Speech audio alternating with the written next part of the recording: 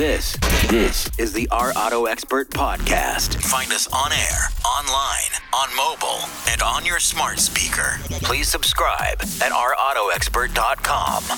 Our Auto Expert. Our Auto Expert. Our Auto Expert. Our Auto Expert. Now, here's the host of Our Auto Expert, Our Auto Expert, Nick Miles. Locally created, nationally celebrated from the northwest to the southeast, this is America's car radio show. If it has a throttle, we'll feature it on air, online, on mobile, or on smart speaker. This is Our Auto Expert. I'm your host, Nick Miles, along with Truck Girl Jen. How long have we been doing this show?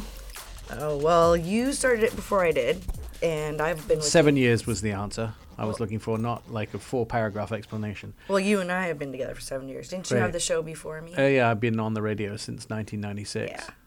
Wait, no. I've been on the radio since... Yeah, let me do this. Oh, here's the paragraph coming for you guys. I'm using all my fingers to add up here. I've been on the radio since the 80s, like a million years. Anyway, this morning we had coffee at my house. Mm-hmm. We went to Starbucks. Yes. And we got coffee here. Yeah. And you're using napkins to do dances in the studio. You know me, I always jump around before the show. Yeah, I know. I'm just telling you, it's tough. COVID-19's going on, so settle down. No. How long have you known me, Nick? Yeah. I always bounce around before the show. Yeah, you're Get just energetic. A little too energetic for me this morning. What are auto companies doing for COVID-19? We're gonna talk a little bit about that today because GM making ventilators. There's a lot going on. We're also going to get into talking about some interesting ideas. If you thought you might want to live off the grid, then we'll be able to do that. Living off the grid, outside, in your car, outdoors. Brian Dorr going to join us to talk about the opportunity to actually live in your car. He's an adventurer and an explorer, and he provides tips and tricks to make you sure you're safe in your car out in the wilderness. Sometimes I just want to get away from it all. As a relief to COVID-19, the Alfa Romeo Giulia is one of my favorite vehicles, and Alfa Romeo are celebrating 110 years, a big milestone for them with the Giulia GTA. Stephen Richards will explain what's new for that vehicle, and also going fast really helps me forget about horrible things in the world. Chevrolet announcing a new Traverse for 2021. Shad Balch going to join us to talk about that and what's new at Chevrolet. The GLS 63. This is the largest, one of the most powerful, I think 603 horsepower SUVs around there. David Burkhalter. Am I saying it right? Burkhalter? Burkhalter. Burkhalter? Mm-hmm. David is going to join us from AMG to talk about what's with that vehicle. And Anton Woolman here to talk about how the auto industry is responding to COVID-19. And also to tell us what's going on outside of COVID-19 with companies. It's a packed show. I have had some relief from the COVID-19 conundrum that everybody is in by the bright yellow vehicle that's sitting in the parking lot, the Lexus GSF, one of the last GSFs they're going to ever make. The GS is an old design from Lexus, and so they gave it the F treatment. The yellow thing is... The F treatment? Yeah. Okay. Fast. Yeah. Yeah, GSF. They gave it the F treatment. It's a V8. It's a rear-wheel drive. It got a bit smelly in the parking lot, didn't it? Yeah. That's the one thing that they need to work on is to, keep the smells on the outside of the vehicle. We did a burnout.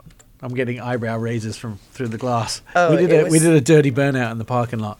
Big time. If you come to the radio station and you see big tire marks in one parking space, sorry. Just blame Nick. Yeah. At least the blacktop's still there. I did that at Fox Studios. I did a burnout in the parking lot during live television. They just had new blacktop on the back. They didn't pay. I don't think they paid a company the right amount of money because there was chunks missing. Oh, are you serious? Yeah. It wasn't like totally set or something? I can't see any burnout marks in the parking lot. I'm sure they're there.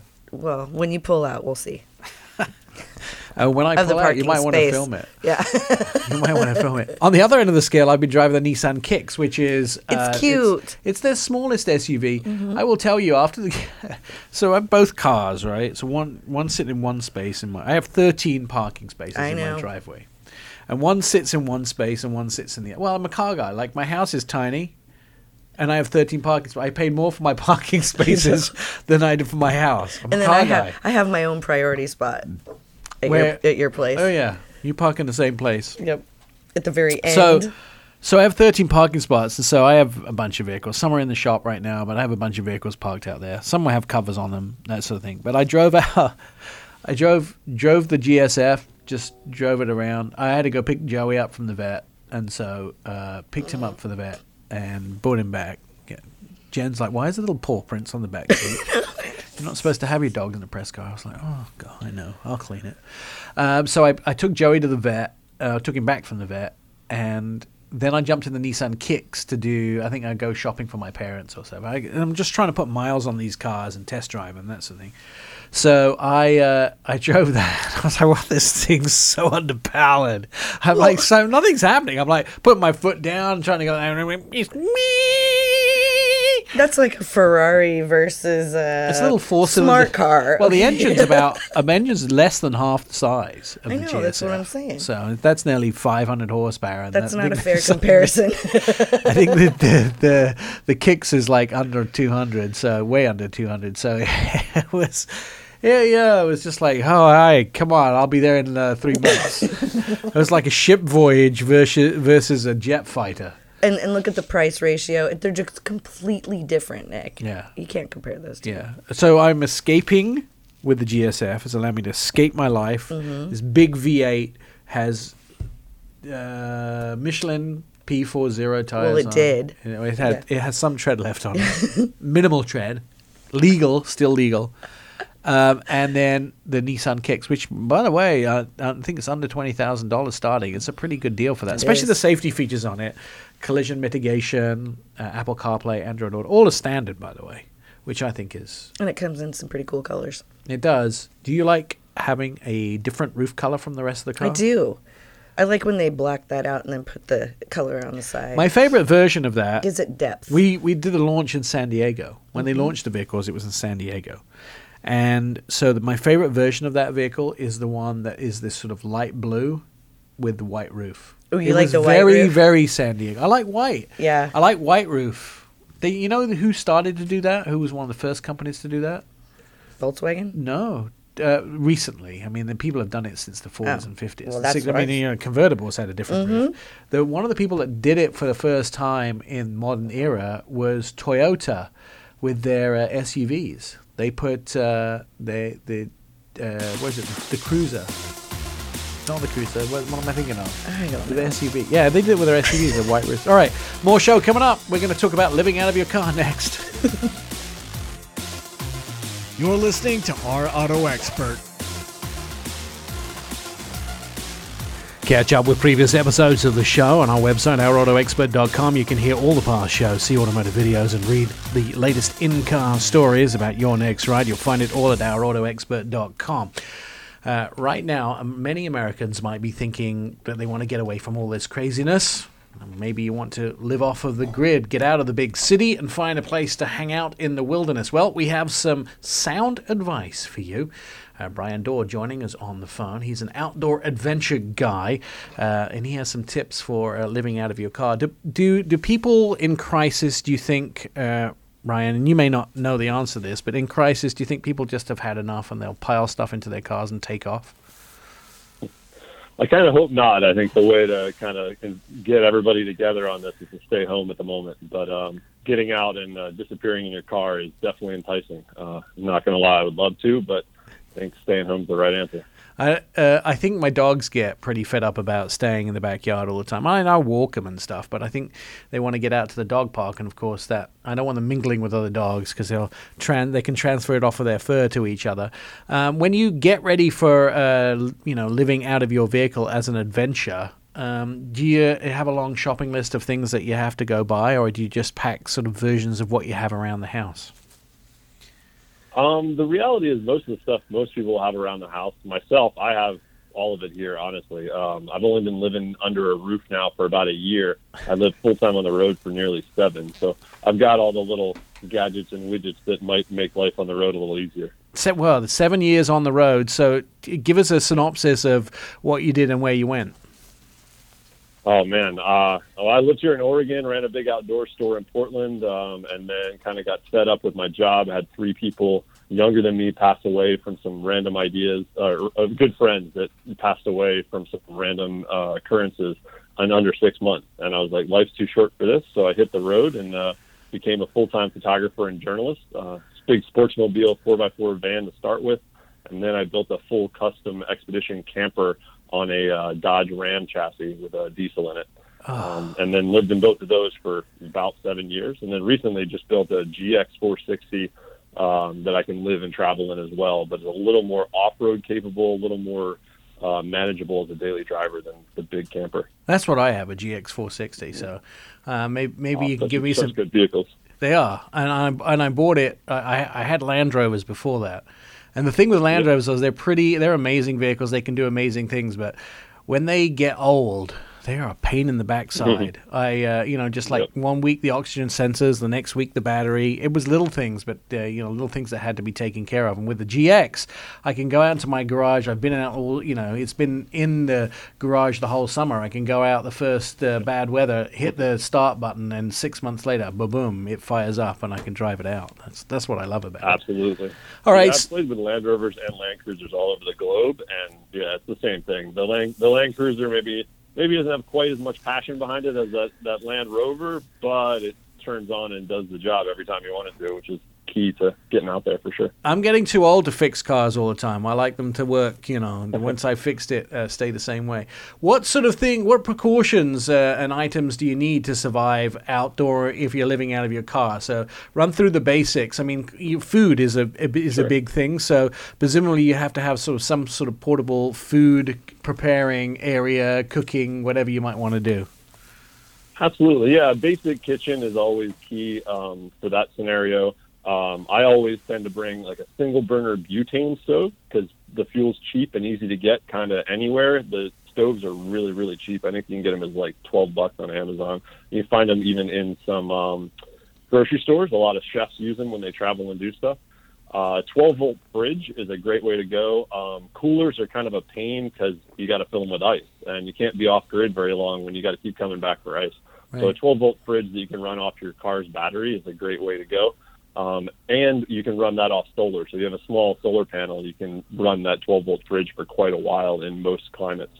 Here in the Pacific Northwest, where it's always cloudy, a little less so, but it's all good here as well. Wait, how much can you put in that fridge? Because I feel like it's maybe 2 cans of beer and it's full.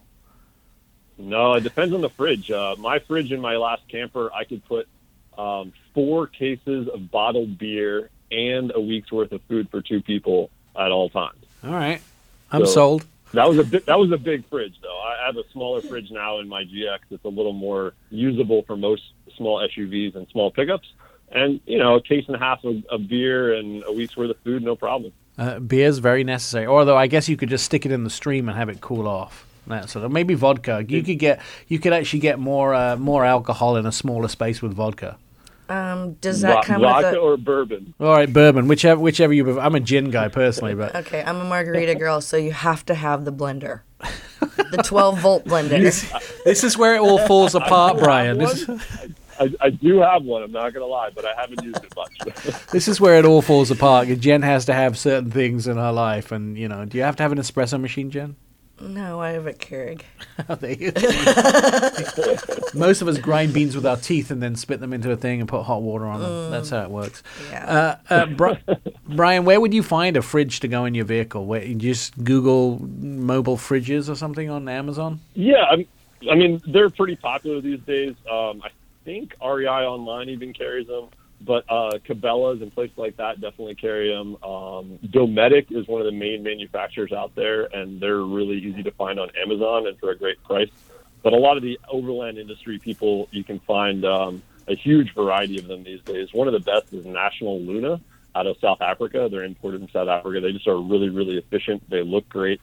and the price came way down about a year and a half ago. So Equipped Expedition Outfitters out of Salt Lake City imports those, and it's a great buy, and I got one of those right now in my GX. Excellent. So we got covered stove, we've covered refrigerator, sleeping. Yep. So it's just a sleeping bag, or do you have a blow-up mattress in the back? I mean, you got to make sure you fit into the back of a vehicle. Absolutely. It totally depends on how you have it set up. In my GX, I have a basic sleeping platform built in there. And with that, I just use a camping inflatable, self-inflating pad and a nice, warm, comfortable sleeping bag with a sleeping bag liner. And then I just bring my house pillow, honestly, because in a vehicle, space matters and weight matters, but a pillow is kind of nice. A good night's sleep will save you a lot of hassles on the road. And then what are some of the things that people neglect to take care of? I mean, I think water and fuel are probably important things. Yeah, absolutely. Water, you can do a ton of different ways. Depends on how far off the grid you're trying to get. I have a jerry can made by Lifesaver. It's got a little pump on it, and it has a full filtration. It's a military-grade filtration system, so you can pump it up, put some pressure in it, use it for a shower, use it to clean off your dishes, but also drink water out of pretty much any source out there. So you can just fill it with clean water, or you could fill it from a dirty stream and still be able to drink it if you really needed to in the middle of nowhere. Oh, all right. Yeah. No one wants anything nasty in their water. No, definitely not. And then GXs, as you know, suck fuel like crazy. Yes. And a lot of Land Rovers. So bringing a little extra fuel is great. There's a ton of ways to do that. A great way I found recently is there's a fuel bladder that's fully DOT approved from Giant Loop is the name of the company. They make them mostly for motorcycles, but it's actually like a bag that you put fuel in. And you can strap it to the outside of your vehicle. It's super durable, or you can store it indoors because it's fully sealed. And it rolls up and packs super, super small when it's not in use. So that's a great way to go instead of having to strap big jerry cans and stuff to the outside of your rig. A Sacco fuel. All right. So when are you taking off for your next adventure? Oh man, well, things have slowed down, as you know, with the coronavirus and whatnot. So I'm jealous of you doing burnouts and being well caffeinated this morning. I haven't been in a vehicle for a week and a half now, which is making me a little antsy for sure. Yeah, I got some big trips this summer for sure to go do some big adventuring here in the Northwest and hopefully out in Colorado as well. I'm hoping to do a big loop from Moab into Colorado and back. There's basically, I think I can pull it off. It'll be like 150, 200 miles, all dirt. Nice. On a motorcycle, probably. Oh, super nice. Brian, where can we read more about your stuff? Yeah, exploringelements.com is my main website and all the social media associated with Exploring Elements. And then I write a lot for gearjunkie.com, so keep an eye on there for really hot stuff, because I get all the hot news out on gearjunkie.com. All right, sounds fun. Brian, thanks for telling us how to live a little bit off the grid in your vehicle. Coming up, more Our Auto Expert as we continue our show. You're listening to the Our Auto Expert podcast. Our Auto Expert is on Facebook, Twitter, and Instagram. You can start a conversation with us, ask a question, direct messages at Our Auto Expert on your chosen social media platform. All right, so what's going on in the world? It looks like General Motors have been ordered by President Trump to make ventilators for coronavirus patients.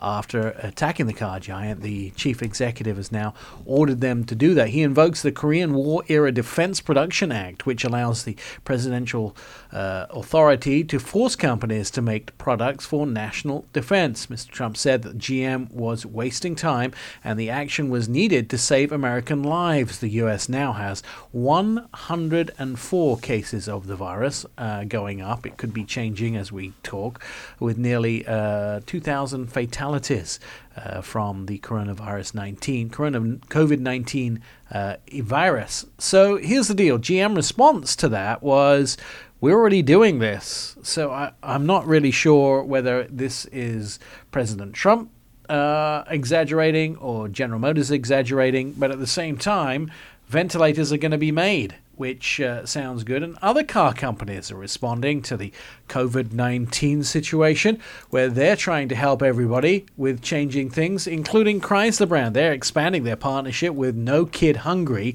to help provide up to 10 million meals for hungry kids. Chrysler's first partnered with No Kid Hungry in 2018 to help their goal of ending childhood hunger. With each Pacifica sold from now through the end of the school year, Chrysler, which is probably over anyway, Chrysler will donate enough to provide up to 500 meals to kids in need, with the goal of providing up to 10 million meals, as the brand focuses on making life easier for families. Beginning in the middle of this month, Chrysler is now introducing the family pricing for these vehicles as well, doing 0% financing for 60 months on every 2020 model year Chrysler Pacifica for a limited time. No payments for 90 days is also available on gasoline-powered Pacifica models. I like that. I think that that's something positive. And, people who are losing their jobs are being furloughed. Worst unemployment figures for ever, I think, for the United States. Now Chrysler stepping in to try and make sure no kid goes hungry. So that's good too. Chrysler first partnered with them in 2018, and I think it was Tim Kuniskis, the head of Global Alfa Romeo and the head of passenger cars, who was really spearheading this No Kid Goes Hungry. So I like that idea. Hyundai doing something similar. They're also helping kids out with one of their programs. People just trying to make sure that kids, don't go hungry. People can pay their rent. Ventilators are made, et cetera, et cetera, et cetera. So I have a fun fact for you. Okay. This is not the first time that Ford and GM has helped out. Do you know what they built in the past? No. Okay, so Ford built heavy bomber airplanes. Oh, yeah, it's the Second World War we're going back, right? Okay. And GM built amphibious asphalt crafts. So Ford, GM, Toyota, and Tesla, which have all temporarily shut down, have all offered to help out and make ventilators. So it's not just GM. It's going to be, looks like across the board. I think one of the things that GM was helping out with is because it's such a huge company, they have a great acquisitions department, so they can go around the world and find parts, which, we obviously need parts in these times. Making ventilators, it's usually limited by what parts that these manufacturers can get. And so they're actually using their massive acquisition platform to make parts, to help find parts and to help ship parts. I don't think it's so much making stuff.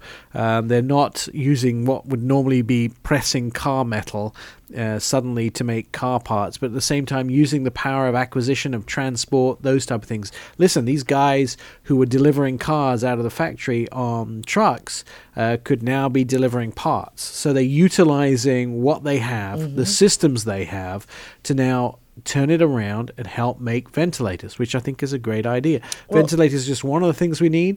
Masks, those type of things. I even read a friend of mine, Chad, went and bought 10 3D printers so he could make the helmets that have the face masks on for hospital workers. And so he's got a third-party company that's going to make the face mask. He's just making the plastic helmet so people can have the plastic helmet. And did you hear also that all the medical shows that we watch, like Grey's Anatomy, for example, they took and donated all their medical equipment, because they use real medical equipment, from the show, and donated all of that to I was saved by a ventilator from Grey's Anatomy. Wouldn't that be cool? Well, they said some of them can cost up to $50,000 for one ventilator, so it's not something that's... It's expensive. The German company that makes a large majority of the ventilators said the U.S. have ordered 100,000, which is what they produce in a year. So these guys are definitely trying to ramp up production. That's how car companies are helping with the current COVID-19 crisis, making ventilators, making sure that people have enough to eat, and also doing as much good as possible. Still to come on our show, we're going to talk to Stephen Richards. He is from Alfa Romeo. We're going to find out about the Giulia. You're listening to Our Auto Expert. Are you thinking about changing your car? Read some of our reviews. They are informative. You'll find them at ourautoexpert.com, plus see videos that we've made about the newest tech, the latest cars, and you can even download the nation's car radio show. You'll find it all at ourautoexpert.com, which is our website.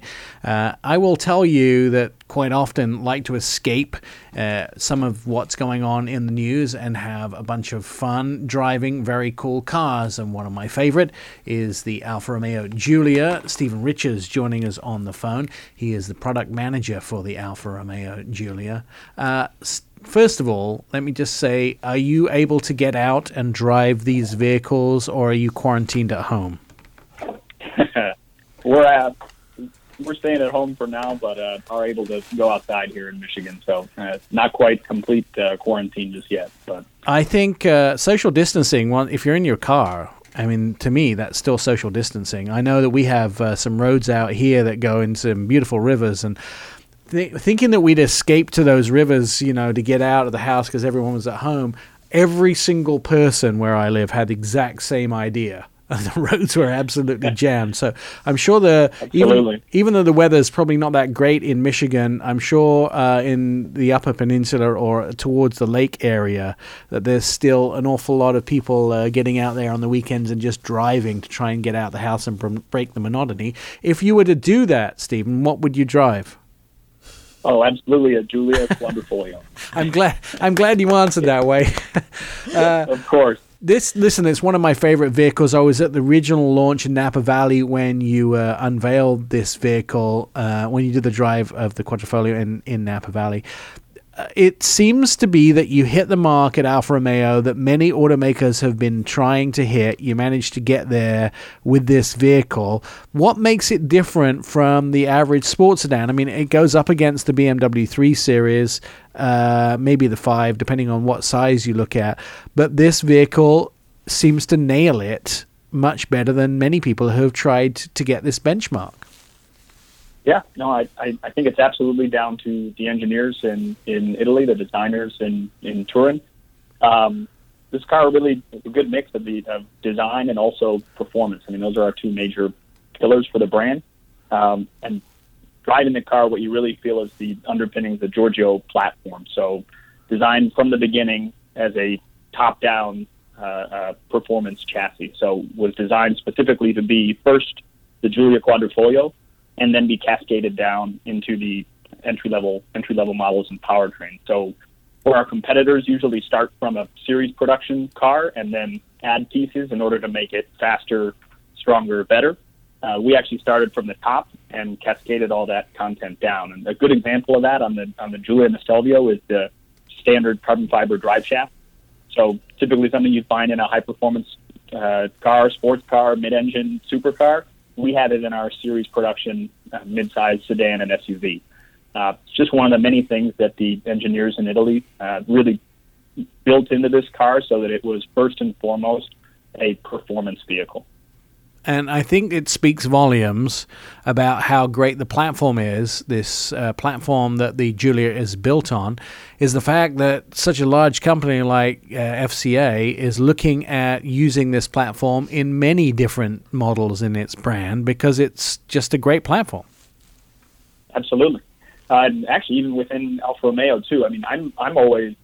The Giulia is an incredibly impressive vehicle, but I'm almost more impressed sometimes by the Stelvio.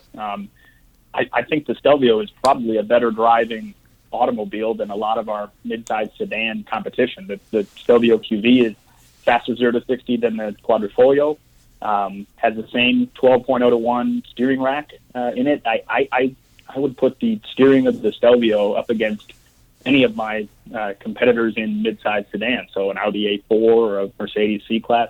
I think the Stelvio is as good of a performance vehicle as the Giulia. And to honor that, of course, the Automotive Video Association did choose it as its Performance Car of the Year for 2018-19. So it's clearly an amazing vehicle. Let's talk about some of the upgrades for the Giulia for 2020. It got some new interior features. Right. So for 2020, we listened to our customers and also journalists and people that have reviewed the car. And, the original formula, as you mentioned, really delivered on those pillars of performance and style and driver connectivity. But for 2020, we managed to add a few more premium features and made a couple of key improvements in the car that you really notice from the driver's seat. So the first thing is pretty much everything the driver touches is new. So steering wheels, center console, all the switch gear. You have a new standard 8.8-inch touchscreen in the car, so you're able to use the rotary controller and also be able to interact with the new user interface on the screen using touch, which is a big improvement in the user experience. You've also got all new for 20 available level 2 autonomy, so that's the car in traffic on the freeway or on any street. Is able to accelerate, stop, and keep you in the lane, whether you're cruising along on the freeway or whether you're sitting in traffic. And then we've also got on Giulia a refreshed color palette, new anodized blue, a Lunare white, which is kind of like I'd call it a gray metallic kind of color, really, really pops. And my favorite color, the Verde Visconti, so the same dark green, kind of British racing green that was available on Stelvio is now available on the Giulia. I always know what Verde is green because Verde pasta is always green. So that's how it has spinach in it. So it always reminds me, green, Verde, spinach. I have to play tricks when your mind doesn't work like everybody else's. You have to play tricks on yourself to remember some of those things. Stromboli. I love it. So let's jump back to this autonomous level 2 systems in it. So traffic jam assist. So you can take your hands off the wheel too, presumably if you have it in adaptive cruise control for a limited amount of time. Hands have to stay on the wheel, but the car is accelerating, stopping, and steering for you. All right. So if I take my hands off the wheel, what happens? You get a little warning, and you're asked to put your hands back on the wheel. And if you don't, the system will disengage. Can I hang bottles of soda on the bottom of the wheel so it thinks I'm holding it? Oh my God, Nick! It does actually. It gives you a pretty good amount of leeway. I have to be honest. My I'm a bit of a purist. Always drove a manual transmission car, and all this level 2 autonomy gets me a little worried. But we had a great road trip going over to an event in Chicago. Personally, I wanted to dislike the system, but it works great. On a long road trip, it really reduces driver fatigue. And I kind of consider it more as just improving your driving versus taking control for you. So an Alfa is always going to be a driver's car first and foremost. And what the level 2 autonomy system does really just augments your ability. I have to tell you that I enjoy doing that and seeing if I can trick the system into it. So some car companies use the feel, sort of the kinetic energy from having your hand on the wheel. Some use the weight of the wheel to know whether you're steering, those type of things. And I always try to fool them. But, that's just me. I'm just a bit of a nutcase. So I'll tell you, it's amazing. One of the things that I also like about this is you guys have totally kept the Giulia grille, the Alfa Romeo grille. It's been a major part of the design of this vehicle that makes it stand out and makes it not look like anybody else's vehicle. Absolutely. So that the Scudetto grille, we call it, actually first appeared on an Alfa, I believe, in 1942 on the 6C. So it's over 75 years has been a design staple for Alfa Romeo, and you're exactly right. It makes the car and the Stelvio as well really stand out in their respective segments. If you want a special edition, there are several special editions of this vehicle, including the GTA. Yeah, so we had the N-Ring last year, and then, of course, they revealed in Europe the GTA just last month. It was supposed to be at Geneva, but ended up being a web reveal, which, is a wild car. I mean, the Giulia QV, if I'm being honest, the 280 horsepower 2-liter base car that's 0 to 60 in 5.1 seconds is already a pretty wild vehicle. The Giulia Quadrifoglio then steps that up to 505 horsepower and 0 to 60 in 3.8 seconds. The GTA is a whole different level of performance and a really, really, really aggressive, pure kind of Alfa racing model. So we're really excited about it. Which is the best to do a burnout in? Definitely the Giulia Quadrifoglio. So with the Stelvio Quadrifoglio is the only way to get all-wheel drive with that 505 horsepower, 2.9 liter powertrain. Which isn't. Giulia, it's not good for a burnout. All-wheel drive, not good for a burnout. Just saying. Oh yeah, not good for a burnout. That's where the Giulia Quadrifoglio in race mode is definitely a burnout machine. Now, there's two versions of the GTA. Is that correct? The GTA and the GTA M? Yep. So for Europe, there's the GTA and the GTA M. The GTA M stands for Modificata. So it's just the modified kind of track-oriented version that you're able to delete the rear seats. You get a unique carbon bucket seat, the larger wing. It's just a little more aggressive version of the car. And those names actually came from the original Giulia GTA that started racing in I think in 1965, 1966. And when it came over here, it was actually a rather successful race car in Trans Am and as a kind of a gentleman weekend race car.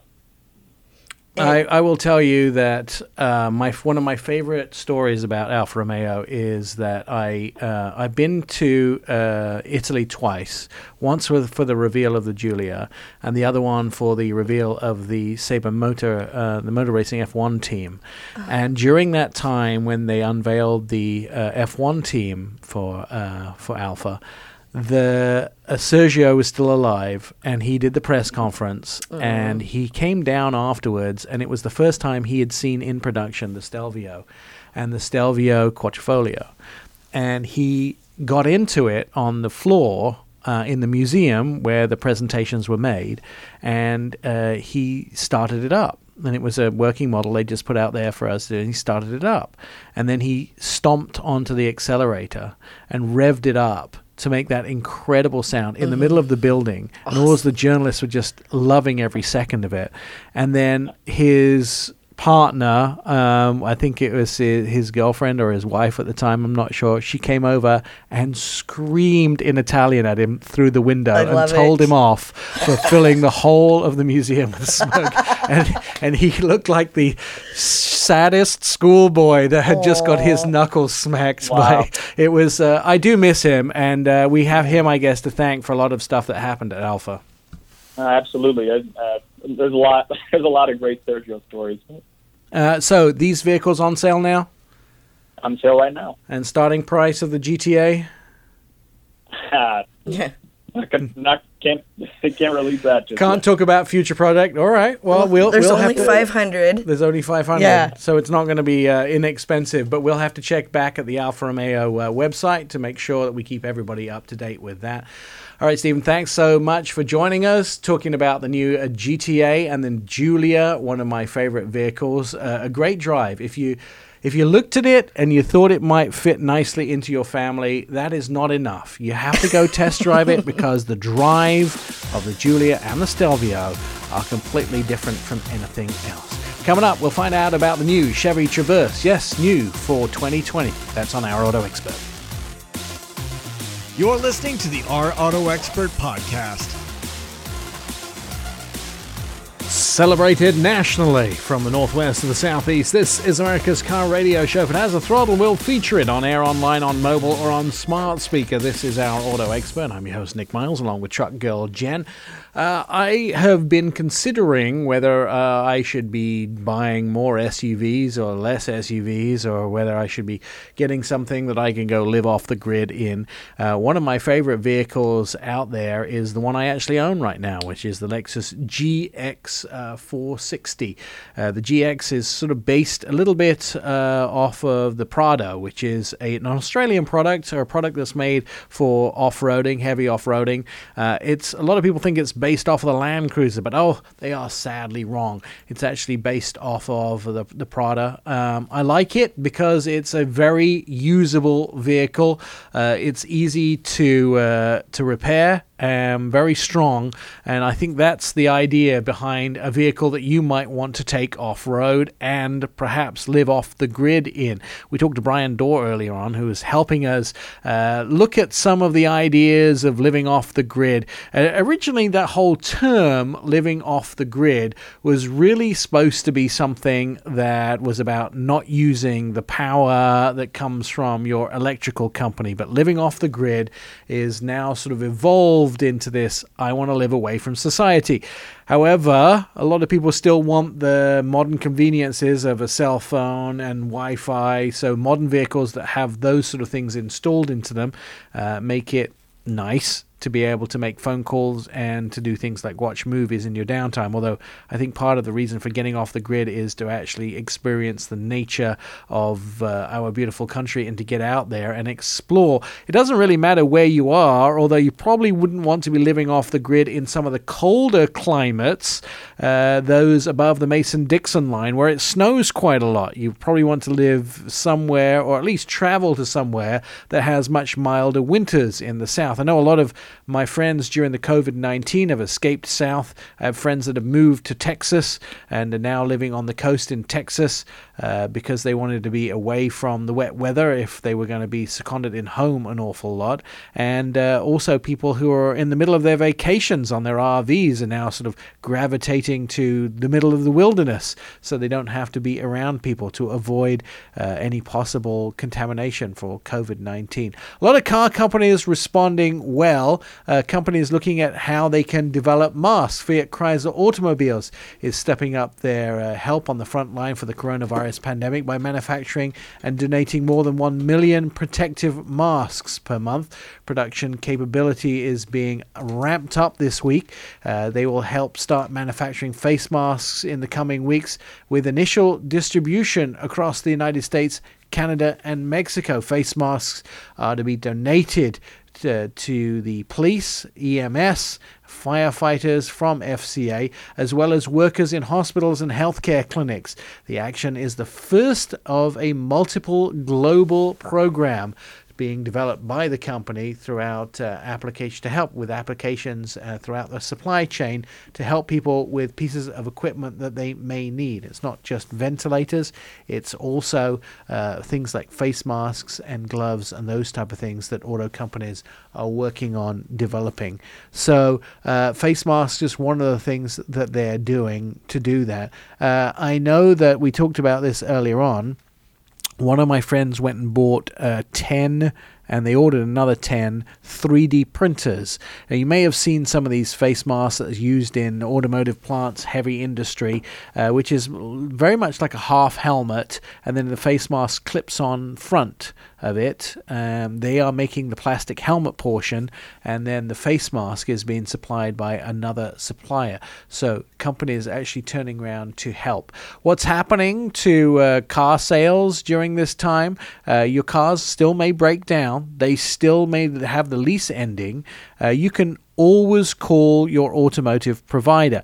And as this situation with the COVID-19 evolves and you have certain needs for cars, you can do things like call your car loan company if you're trying to get some relief. But at the same time, you can also go online, and day by day they're trying to add the features to their online accounts to allow them to do things like, allow you to do things like change your loan, to extend payments, to add them on the other end of the loan. I noticed that 2 companies, Jen, that are doing something cool with buying new vehicles. One is Hyundai. They brought back their assurance program. Now, the assurance program came around in 2009. When automotive sales were down 37%, Hyundai sales were up 14% because originally in the financial crisis of 2009, they said that if you bought a new Hyundai, they would make your payments if you lost your job.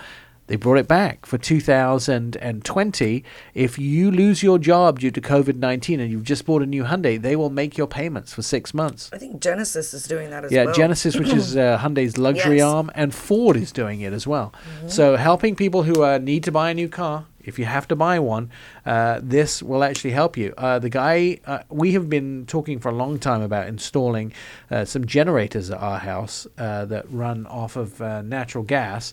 The guy who came to install it said, I got to buy a new truck. my truck has gone south and I've got to buy one. So he is looking at buying a brand new truck. We said we'd help him with that.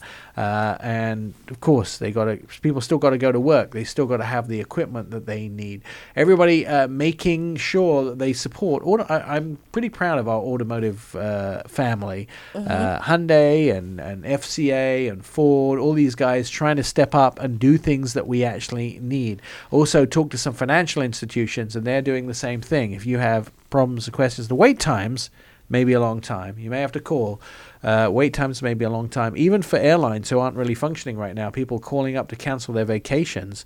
I had friends that were on hold for 4 hours just to get through to the airline to cancel their vacation because they can't fly at this moment in time. So, and airlines mostly being good with that. But if you have troubles with your car payments, call your lender. If you bought the car and the lender happens to be the car company themselves, the financial arm, they're there in the same way as your banks, your credit unions are. You can always call them and ask what you can do to defer payments if you have a vehicle and you're unable to actually make those payments at this time. A lot of time you can just stick them on the end of the loan and then just make it up as time goes on. So that's a nice thing that they're doing to try and help everybody out. We still have much more to go on our show. We're going to be talking to David Burkhalter. He is from AMG, and we're going to talk about the GLS 63. Boy, large and powerful. That's coming up on our Auto Expert. You're listening to Our Auto Expert. Catch up with previous episodes of the show at our website, ourautoexpert.com. You can hear all the past shows, see our automotive videos, and read insider stories about your next ride. You'll find it all at ourautoexpert.com. Some of our good TV pieces, all of our TV pieces, I hope they're all good, are on the website there. Recently, got to spend some time in Los Angeles driving an AMG Performance Luxury SUV, the S-Class, which is the AMG 63 S63, the GLS 63. There's lots of numbers involved.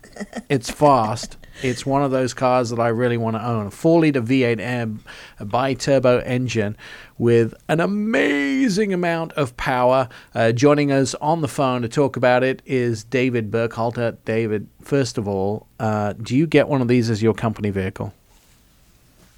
Not every day, Nick, but sometimes I do have a wonderful opportunity to drive it on a regular basis. Well, not every day. That sounds like you're being cheated. I would have had that into my personal services contract. That's the first thing I would have said. I get an GLS 63.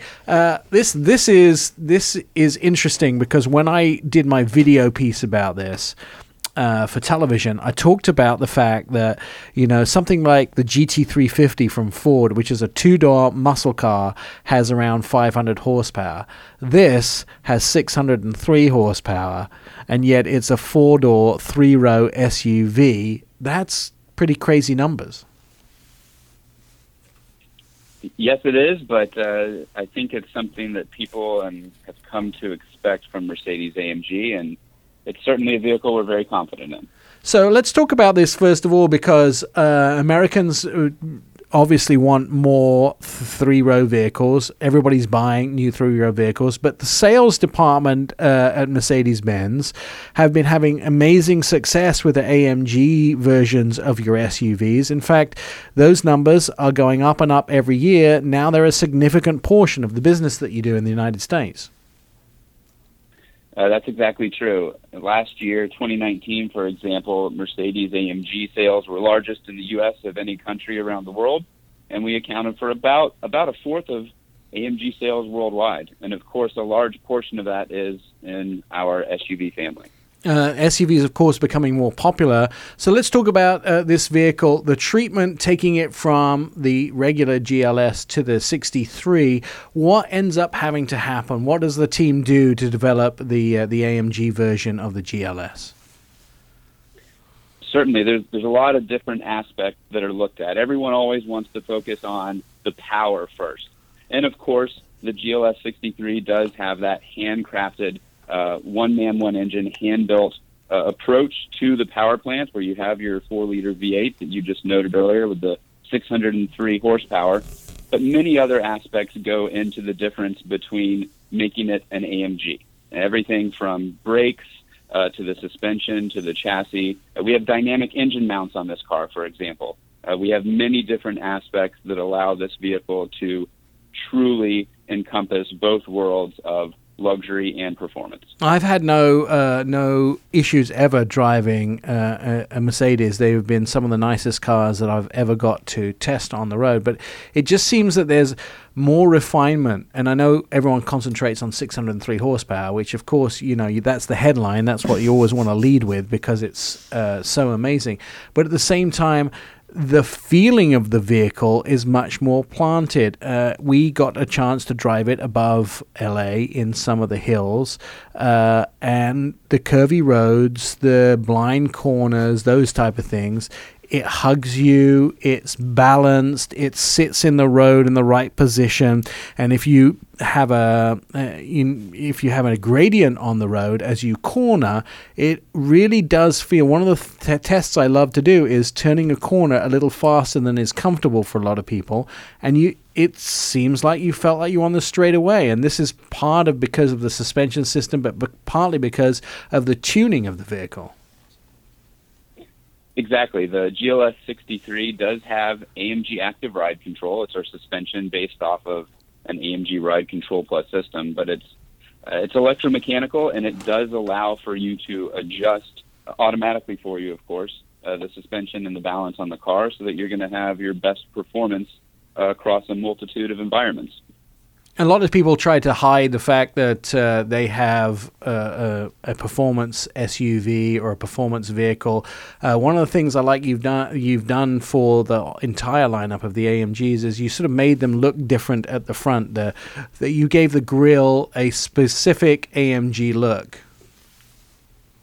That's correct. It's got kind of a vertical louvered type of look to it. It's very aggressive and sporting at the same time, and it harkens back to some old races in the past where we've had some successful vehicles that have had a similar look, and it's part of our new design language, and you'll see that across the majority of our AMG performance vehicles at this point in time. When you have reached that point in your life, David, when you can buy one of these vehicles, when you have reached an amount of success that allows you to have something like this, do you think that type of person wants a subtle hint at it, or they want it in your face? Because I think in this, it's very subtle.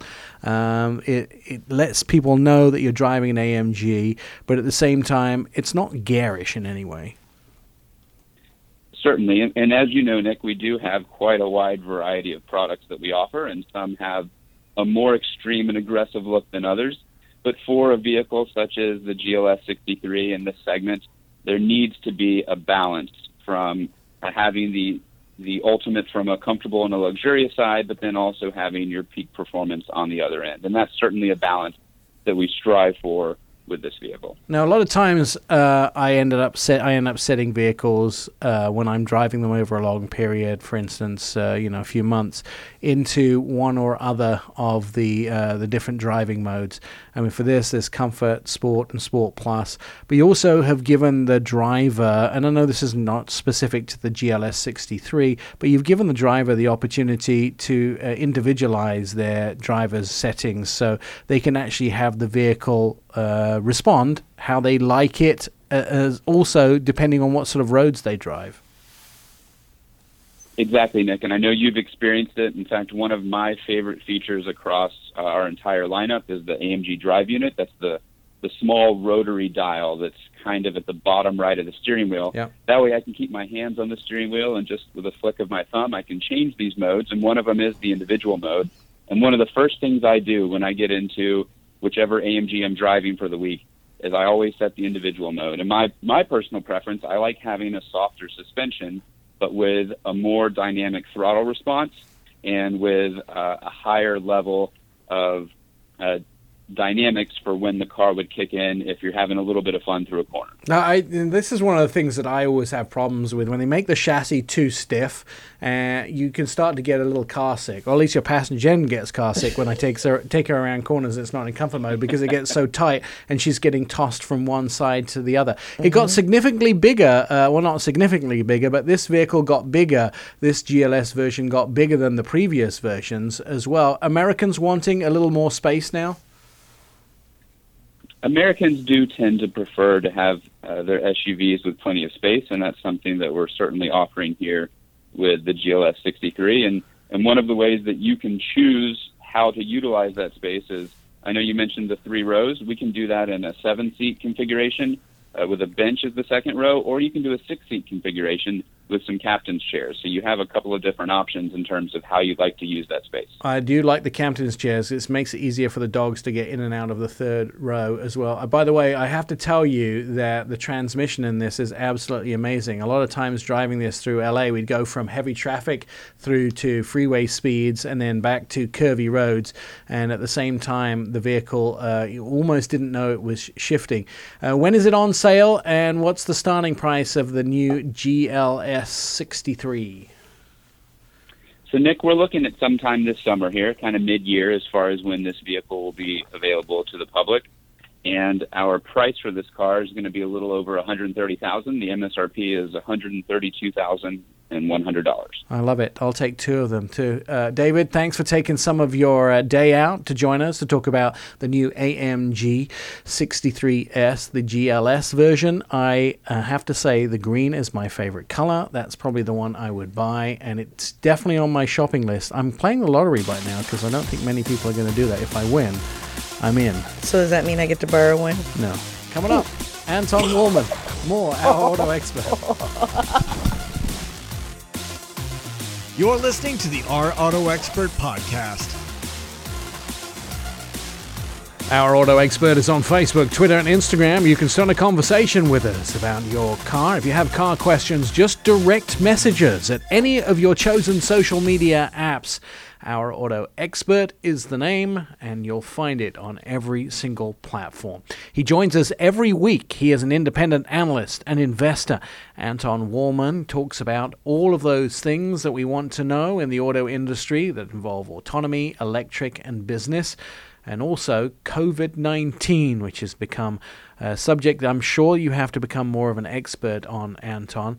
So I'm very interested to see this news that President Trump ordered General Motors to produce ventilators, but General Motors responded by saying that they were already in the midst of doing that. Does this show some tension between the two? Well, I think we shouldn't read too much into this. You know, it is a playbook from our president that he would like to put very much public pressure on some companies that he deems to be misbehaving for some reason, large, small, or non-existent. And in this case, I think he had been told by somebody that instead of a GM producing these things very, very quickly, as he had thought to meant within the next handful of days, GM had said that it was going to start in perhaps in a best case scenario, perhaps in about a month. And then there was some issue about price, and that made him upset. And then he basically put the blowtorch after them, and that's kind of what happened. But ultimately, I think that all the production of this type of equipment from multiple parties, including Ford and other entities, is basically proceeding as fast as anybody could possibly make it happen. I'm actually pretty proud of most of our automotive manufacturers. They're trying to find inventive ways. If they can't produce something that helps us with the current crisis, they're going out there to help alleviate some of the stress and the pain. We've talked about it on this show today. There's things like FCA making sure that kids don't go hungry, Hyundai donating money, people trying to find masks and gloves for everybody, even automotive journalists trying to make helmets and mask helmets so some healthcare workers can use them. Is there... I've been in many factories, as you have, I know, but when I look at an automotive factory, I don't see things there that can help. So is most of the help coming from logistics and supply chains and delivery and shipping?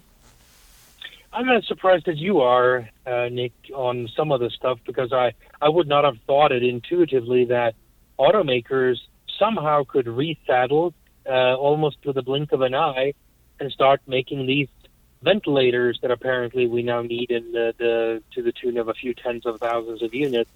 So I'm very surprised about this as well, and I am not really sure that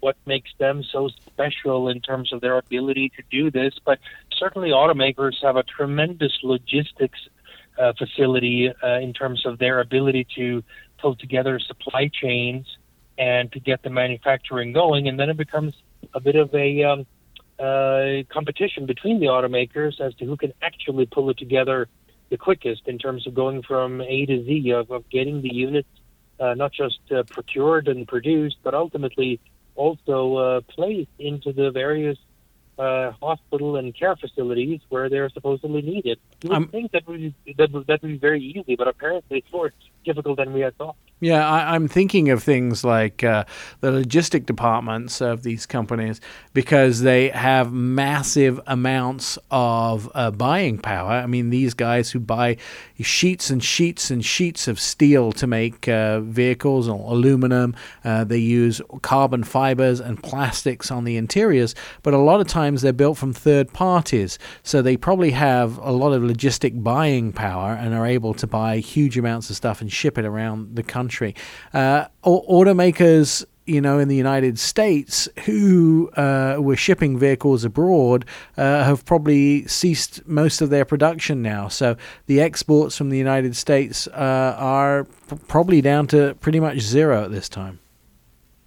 Well, automotive exports from the United States was not exactly the biggest point of the automotive industry here anyway, because the major exporters were companies like BMW in South Carolina and Mercedes in Alabama in terms of exporting from the United States outside of the NAFTA region. We don't really consider exporting to Canada and Mexico to be much international. We're really thinking about exporting to places beyond that, such as Europe and Asia and places south of Mexico. And clearly, the world took a major turn here, where you may remember that 3, 4, 5 weeks ago, we were mostly concerned in the very beginning about the supply chain coming from China with all of these little things. And suddenly this whole thing turned around and became something very different, which is now an absolute demand crisis. The last thing people are worried about right now is really the interruption in the supply chain. That seems the automakers seem to have overcome that magically enough. Stand by, Anton. We're going to talk about some more of this coming up. You're listening to Our Auto Expert. Are you thinking about changing your car? Read some of the most informative car reports and see some of the videos. We've made them all available at OurAutoExpert.com, some of the newest techs. And, of course, you can download the latest podcast from Our Auto Expert. Anton Wallman on the phone. He's an independent analyst and investor. So, Anton, despite most of the U.S. news, there is other stories outside of COVID-19 that are happening this week. The one that interests me the most we'll get to last, but which is about Toyota's production plan. But let's start off with VW's software delay for the new ID series. They have had a few troubles at VW and Audi with the software that goes into their vehicles. That's right. So we're talking here about the so-called MEB platform that is coming out of the Volkswagen Group that will underpin well over 30 or 40 models just in the next 2 years alone from the Volkswagen, Seat, Skoda, and Audi brands. The very first one to roll off the production line happened in last November, and Volkswagen has made over 30,000 of these units, and they're just stacking up because they can't deliver them. And you ask yourself, wow, they made 30,000 units and they aren't delivering them when people apparently are screaming for electric cars, and Volkswagen has to sell them in order to meet all of the CO2 quotas that Europe prescribes, without which they have to face prohibitive fines. And they're sitting there because the software isn't ready yet. They're having great problems with their in-house talent, or lack thereof, in terms of getting the software right. And at some point here, this is going to become a critical issue. And you may imagine that this is also not the best time to have a problem like this, when they could have delivered tens of thousands of units in the last few months. Now, maybe some buyers might even be backing out at some point for completely unrelated reasons.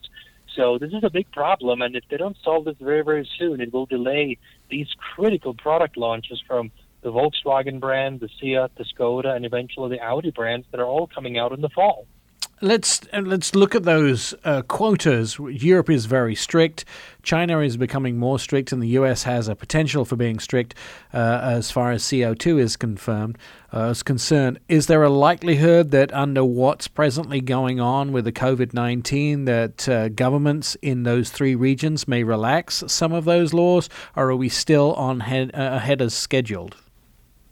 Well, we're in uncharted territory here, so clearly anything is possible. But these are the following puts and takes. So the specific downside here to the automakers is that most of these new electric cars that are coming out are brand new to the market, right? So these are, in particular in Volkswagen's case, with this high volume ID3 model that will be sold in Europe.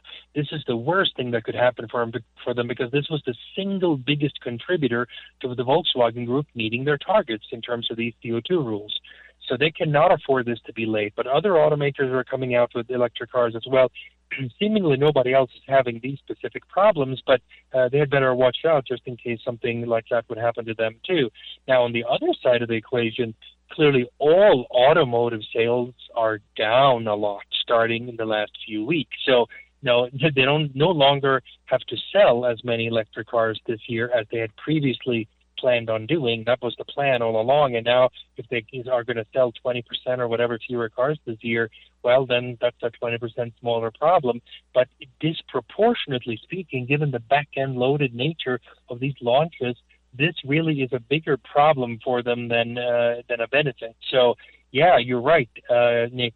We may have to come to a place where either these automakers would face record fines this year, unless the politicians start rolling back or postponing some of these requirements. One might suspect that sort of like your average airliner will soon be telling us that in order for you to achieve so-and-so status on this airline this year, we're going to give you an extra 3 or 6 months to get to that point, because obviously we know what interrupted this whole thing. So I think that is probably the most likely scenario here, that later this summer, the governments in Europe in particular would tell the automakers that, look, the goals remain, but we're simply postponing the date by which you have to fulfill them. So instead of fulfilling these things by year end 2020, we'll give you to the middle of 21 to hit the same numbers. I think that would be a reasonable estimation of what we can expect here in the coming months. Despite all of this going on, Audi is still beating Tesla, its Model 3, with their e-tron sales in Europe as largest EV market, Norway. That's right. This is the most amazing thing. So there are 3 countries in Europe that report electric car sales on a daily basis.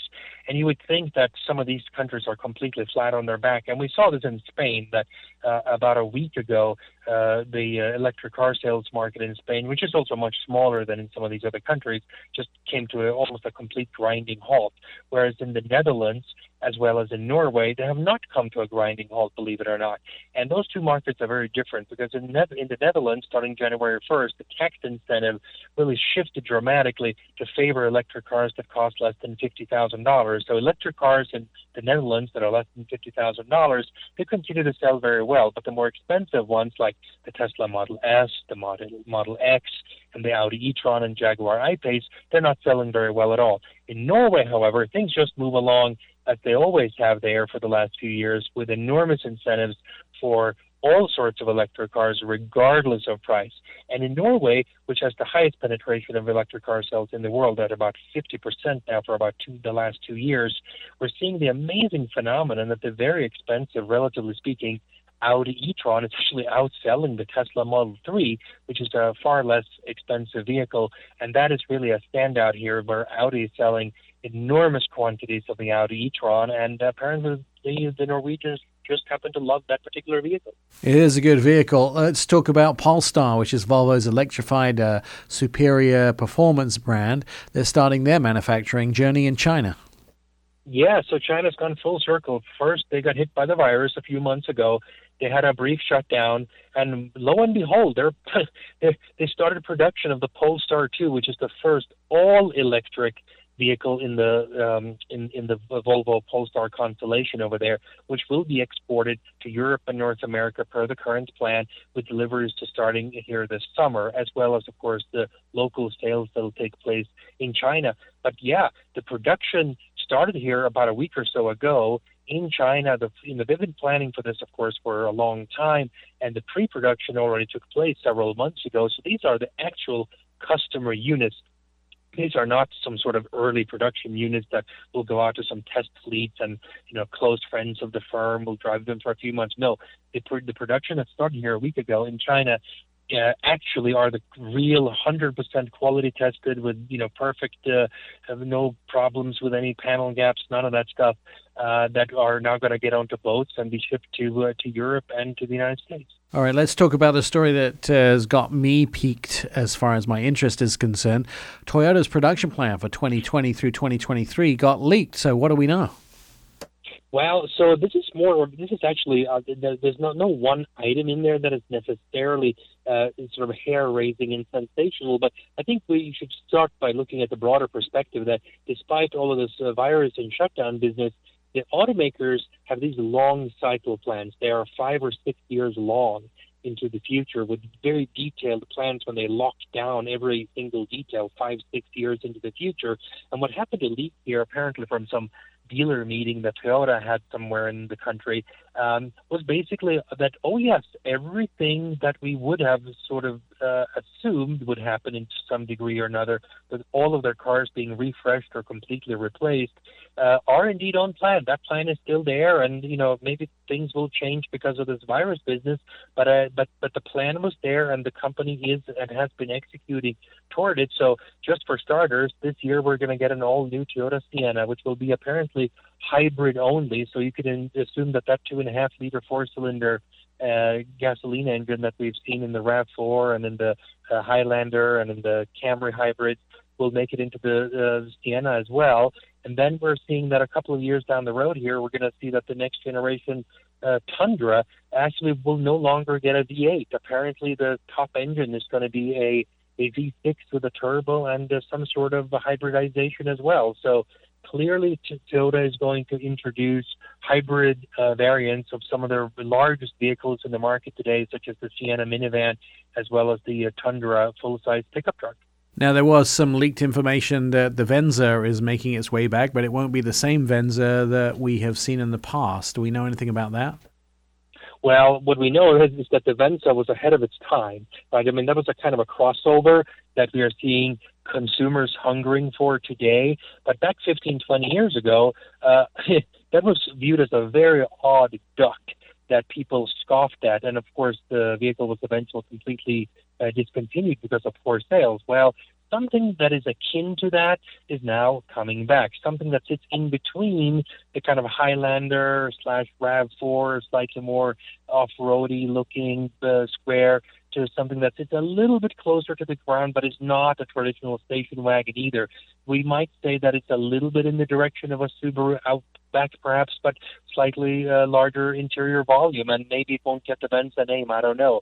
But yeah, this is the kind of vehicle that is now coming back into vogue, and Toyota was just 15, 20 years ahead of its time when it first came out, and they're now getting a bit of a do-over.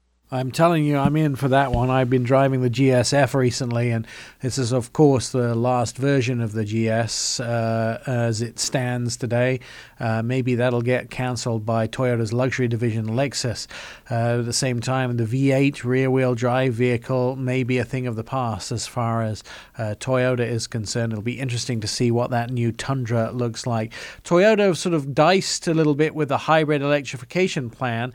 I did get to drive an electrified Lexus when I was in Japan earlier last year. What do you think is going to be the status of their electric program? Is there any insight into that, into these details?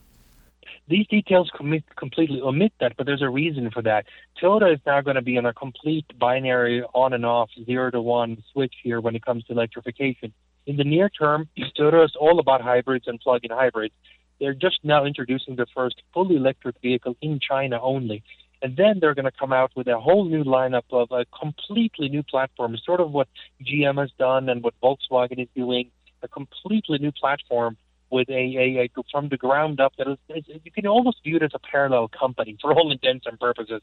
The cars are going to be developed together with their other Japanese Keiretsu members, both from a supplier standpoint and from an ownership standpoint with respect to both Subaru as well as Mazda. They're all joining forces in an all-new electric platform that is almost like an entirely new company that will be sold with different top hats under different brands. And they're going to hold their fire on showing that until the moment is right. But it'll be a watershed moment when that happens. But I think that's still about a year or so out until that happens. So I think we're going to see that sometime closer to the summer of 21. Although the world may look very different, do you think Toyota will maintain their position as the number one automaker in the United States with what's going on currently?